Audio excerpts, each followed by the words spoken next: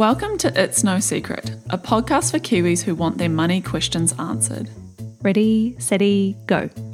This podcast will answer the money questions you may or may not have on your mind. We'll talk to real Kiwis and share truths about our own financial lives. Both the successes and the failures. Because the truth is, there is no secret to achieving financial freedom. Hi everyone, welcome back to another summer series episode of It's No Secret.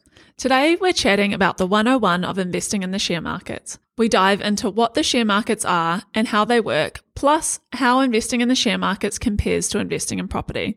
Specifically, we cover how both asset classes have performed over time and the pros and cons of investing in each.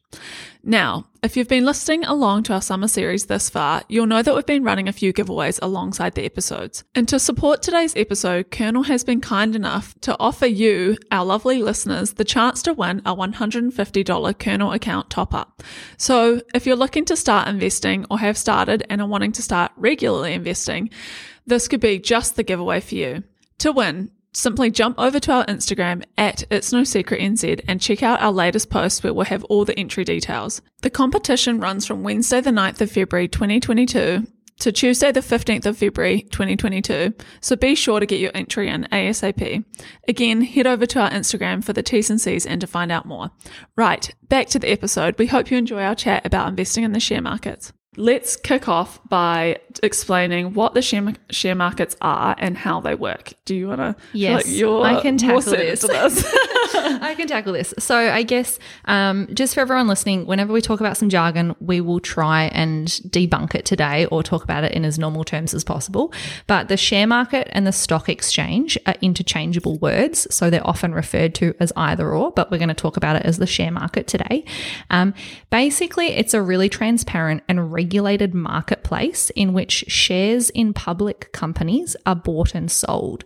So you could think of the share market as like a department store for shares or a one-stop shop for anyone who wants to buy or sell shares in a public company trading in that market. Now, there are lots of different share markets all over the world. Some of the most well-known ones include the New York Stock Exchange, or within New Zealand, the New Zealand Stock Exchange, most commonly referred to as the NZX, or in Australia, the Australian Stock Exchange, commonly known as the ASX. People in finance love shortening words, guys, so you're going to have to get used to this. But yeah, it is basically, I guess, that one-stop shop and a place to buy and sell. And I know, Christine, we'd recently written a blog on this at work because often there's a bit of confusion around like, who are you buying and selling from? And I know you own shares in Lululemon, right? Yes, I do. Yeah. Do you know who you would have bought them from? I mean, initially I didn't, but I could probably tell you now. Yeah, have a crack and we'll see. Sorry, I'm just throwing you under the bus here. I was like, oh God, here we go. Yeah. So as far as I understand it, I am buying shares from like someone who is willing to, that was kind of right. Yeah. I am buying shares from someone who is willing to sell those shares in the share market. So I am not buying those shares directly from a company. Mm-hmm. It's from someone else on the other side of my transaction. So it's basically another shareholder. Yeah, and they're another shareholder. So I could be buying those shares from you but not know it all. Yes. Or I could be buying from a larger institution or a fund manager or someone that is in a larger company, i.e. Colonel. I could be competing with them on like buying those shares. Yeah, exactly. And I guess then to conceptualize how that works in the share market is it is a market in the sense that there are people like Christine who wants to come and buy those shares, and then there are people that already own those shares and they're called the shareholder. And the point of the stock market or the share market is that it's a marketplace to decide on what price on that day and time they are bought and sold for. So, you know, me say wanting to sell you my Lululemon shares, I have a price in mind. You probably have a price in mind at which you want to buy them, but it's a marketplace. And of course you reach the market price. Yeah, exactly. And it works in like traditional economics, demand and supply, right? So Correct. The more demand there is, the higher the cost, the more supply there is, the lower the cost, right? Absolutely. Yeah. Yep. Yeah. So Perfect. I know. I was like, oh, phew. Well done, you. Yeah, right. Yeah. So why would someone invest in the share markets? Let's kick off, I think, with setting the foundation of a few statistics because this will influence the whole argument as to why. So in our research, we found that we compared the historical average return annually over the last 10 years for house prices in New Zealand, and then in comparison to the S&P NZ20 index. So that is... I'm just going to... Are we going to explain what that is? No, you go, yep. Oh, yeah, okay. So I guess the S&P NZX20 is the index that tracks the collective movement of 20 of the largest companies within New Zealand. So also when you're talking about the share market, there are indices run around the world by various providers, S&P Dow Jones being one of them, that give you a number of, they give you an idea of the collective performance across all of the companies on that stock market or in that index over that day. And the reason that they report on this is actually because I think it was, Dean's going to correct me on this one, but back in the early 1900s, there were two financial reporters in the US that used to report on the individual movements of companies every single day. Now, that was fine when there was not that many companies, but now in the US, there's obviously the S&P 500, which is probably one of the most well-known indices, but then there are heaps, like thousands of other companies listed on stock exchanges. And so they obviously couldn't report on every single company every single day. So they created the first index so that they could report on the collective performance of, say, all of those 500 companies within the S&P 500. And therefore, it was an easier measure for us as just an average punter going about our day thinking about whether or not we're going to invest. It gives us an easier sense of knowing, okay, are the markets up or are the markets down? And when you hear those terms, that's what people are referring to. Has the collective movement gone up in value or has the collective movement gone down? Does that make sense? Yeah. I feel like I learned a lot from that. That's awesome. Yeah. I didn't know that that's how they came about. Do you know also actually, I just some more fun facts is the first index was created by like Dow and Jones. Oh. They were the two individual reporters. Oh, Charles that's Dow. cool. Well, so that's how you got the first, Dow Jones indices. And that's why, they just didn't want to have to do all the legwork, understandably, to report on all the companies. It was much easier to report on the collective group. Oh, and efficiency, right? 100%. Really speaks to the value. Exactly. So yes, okay, back to house prices, though, versus the S&P NZX 20 index, which we're just using as, I guess, a collective representation of the New Zealand market performance. Yes, yep. Yeah, so according to the Real Estate Institute of New Zealand's monthly publications, house prices in New Zealand increased by 7.63% annually over the last 10 years, and that was up until December 2020, versus the S&P NZX 20 index increased by 16.32 annually in the last 10 years. So that is house prices 7.63 annually, the index 16.32. So huge difference. Yeah, there's guys. a big difference there. And I feel like the kind of figures speak for itself, and that is why you would invest in the share markets, because ultimately with any investment at the end of the day, the reason that you're doing it is to grow your money, right? And to get a return. Get a higher return. Yeah, yes. Exactly. So that's one part. And I think on that, it's important to note that there is heaps of debate. If you Google anything around like the long-term historical averages between property versus shares as different asset classes, you are, of course, going to get different figures over different time periods. But from my, background research and the work that I've done, it's always been that shares have outperformed property for the most part. And I guess that is a very compelling reason, as you say, as to why you should even consider it. It should be on your radar. Yeah, exactly. And so we also dug a little bit deeper, and for all the Aussies out there, shout out. We looked at some Australian data. So, well, actually, kind of. We found a 2018 study by the Federal Reserve Bank of San Francisco. So these economists compiled a paper titled "The Rate of Return of Everything," which was aimed at challenging the traditional assumptions around long-term total return on housing. So one of the biggest problems with this property versus share debate is that there hasn't really been a lot of long-term data recorded for housing or investment on property like there has for the share market. So while, of course, we are saying, the facts that we just gave you, there isn't, it's harder to actually period compare. Of time, right? So it's like, it's been harder to compare a 50-year period of time or a 75-year period of time. Yeah, exactly.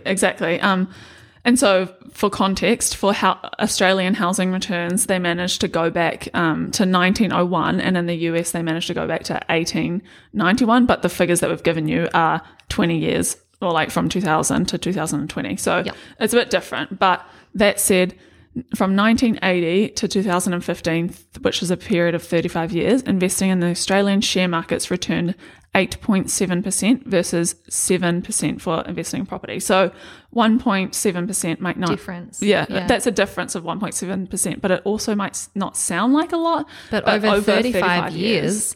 Yeah, and I guess this is one of, if we're talking about investing in general, one of the number one concepts to know about is how compounding works, but the power of compounding of 1.75% every single year over 35 years adds up to be a very, very big number. Especially if you're starting with a decent sum as well. Yeah. Right, and as you build, it just gets more and more.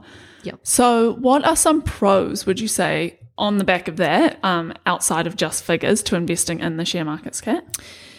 Love this for me. Okay. I'll take the cons. Yeah. I'm so about the pros.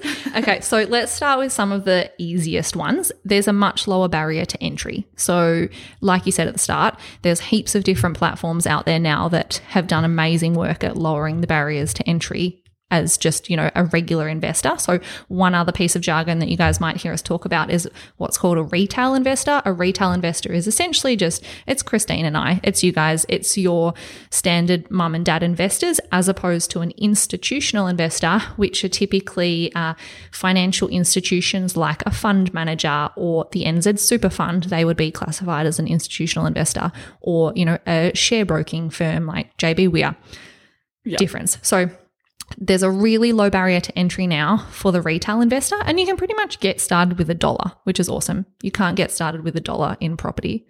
What could you buy for that with property? Or like a door handle, not even. Not even. Exactly. So the other big one for me is that it's much easier to spread your risk or reduce your risk, because you have the ability to buy, or invest in a whole range of different companies listed on the share market, as opposed to if you say take a property as an example, or a business. For most of us, it's somewhat unachievable to buy more than one house. It's a lot harder to go and do that. So your ability to spread your risk, particularly if you're using, say, an index fund, which we'll get into later, it's just a really good way to start and lower your risk, which is helpful for people. Other big pro, it's liquid. So most people, when they think of a liquid asset, you'd think of cash in your bank account. And that's certainly, the most liquid, because you can go and withdraw it on your phone in like 2 minutes. You can't do that with your house. There's a whole process to go through, right? Like probably for most people months by the time that you go through preparing it for sale, like sales and then settlement before you actually get the money. Where your share market investments sit is somewhere in the middle. So for the most part, you can trade shares into individual companies every day, and there'll be what is called settlement time. And that's the period of time at which the cash transfers and asset exchange can actually settle. And typically that's 2 days. So, if you decided to sell me your Lululemon shares, you'd have that money in your bank account pretty much in 2 days' time. Great result. So you can't have them. Okay, sorry. So definitely more liquid and flexible. It's also arguably, and I'd say this very strongly, a much better way to grow your money long term. So if we think about what you're currently getting paid on any term deposits or savings accounts in the current environment, it's really just not cutting the mustard for a lot of people. So if you're looking at wanting to grow your money over the long term, which I know you and I are because we're in our 20s and 30s, we're looking at a time horizon of, not wanting that money until we're at least in our 50s. We've got a really long-term time horizon, and the share markets are a really great way to put that money to work better and work it harder than, say, in a bank account. And then the last one, which I personally love the most, is there's no admin involved. You buy a house or you invest in a business, or I don't know, even if you invest in a term deposit, I feel like there's a lot of admin because you've got to talk to the bank about what's my rate and my term, and then try and negotiate, and it's just painful. So there's none of that, other than when you set up whichever platform or trading account you decide to use. Once that's set up, you can just start investing, and it's pretty easy. You don't have to worry about tenants. You don't have to worry about maintenance or changes to the property law, which is obviously affecting a lot of Kiwis at the moment. All that kind of stuff is just taken away, and it's a lot easier, essentially, from an admin burden, which for me, I'm all about, like, let's reduce my financial admin all times. I'm so here for it. I think that's probably the biggest selling point for me, is that I don't have to deal with tenants. I don't have to be a landlord, same thing, or even the upkeep and figuring out what your rates are. All that and worry about, like, is the hot water cylinder going to need replacing in 3 years' time? Like, how much do I like these tenants to actually want to replace it? Exactly. Like, zero time for that. I guess this is like your shares expect nothing from you. Like, there's no demand. Regardless. Exactly. So very, very low key, guys. Very low maintenance. Exactly. But what about the cons? Because I guess, we've got to be two-sided here. There's definitely some cons. So what would you say they are? Yeah. So first up, I mean, to a certain degree, like any marketplace, there is volatility. So with the share markets in particular, because we have such visibility over, the day-to-day movements of the market, it can be like an emotional roller coaster. So, and our decision-making can be affected very easily, especially if we are checking frequently, which, I mean, to be completely honest, we would not advise. Although we can't give advice, so that's not advice. But just for your own sanity. Yeah, for your own sanity. It's to sometimes take a step back. Yeah. Can I just ask on that, like, how would you kind of define or explain volatility to someone that's not really sure what that means? Yeah, so how often the markets move up and down. Yeah. In a very simple term. Would you elaborate on that? Yep. No, I'd say that's 100% correct. And then just that, I guess it's the degree of movement in addition to that. So not only are they moving up and down, but how big are the swings between that up point and that down point? Yeah. That's definitely. what can also vary. Yeah. And so, like, comparatively, if you have your property, you can't check that value every day. I think you mentioned this before. And that is, I guess, a pro to property is that it's a physical asset, and that you're in it every day, you see it, and you can also kind of feel like you're adding value to you can to improve the property. Yeah, exactly. So if you want to renovate it, you can't with shares to a certain degree. I mean, you can readjust your portfolio, but you can't renovate your shares. You can't rock up to Lululemon HQ and be like, guys, I've got some ideas for how you can make this business more valuable. Can you innovate my product, please? Yeah. So second con, I would say, is that, as we mentioned before, as retail investors, we are always competing against institutional investors, so the likes of fund managers and whatnot. And so they could be buying shares in the market at a much lower price than you, and you would have no idea. Or they could be, I guess, the party that you're buying off, and arguably, and we can get into this later as well, have potentially more information or access to information about that company than you would. And so it's like, at how much of a professional level disadvantage are you as a retail investor to your standard institutional investor? Thanks for tuning into this Summer Series episode. For your chance to win the $150 Kernel account top-up, head over to our Instagram at It's No Secret NZ. Catch you next week for a new episode.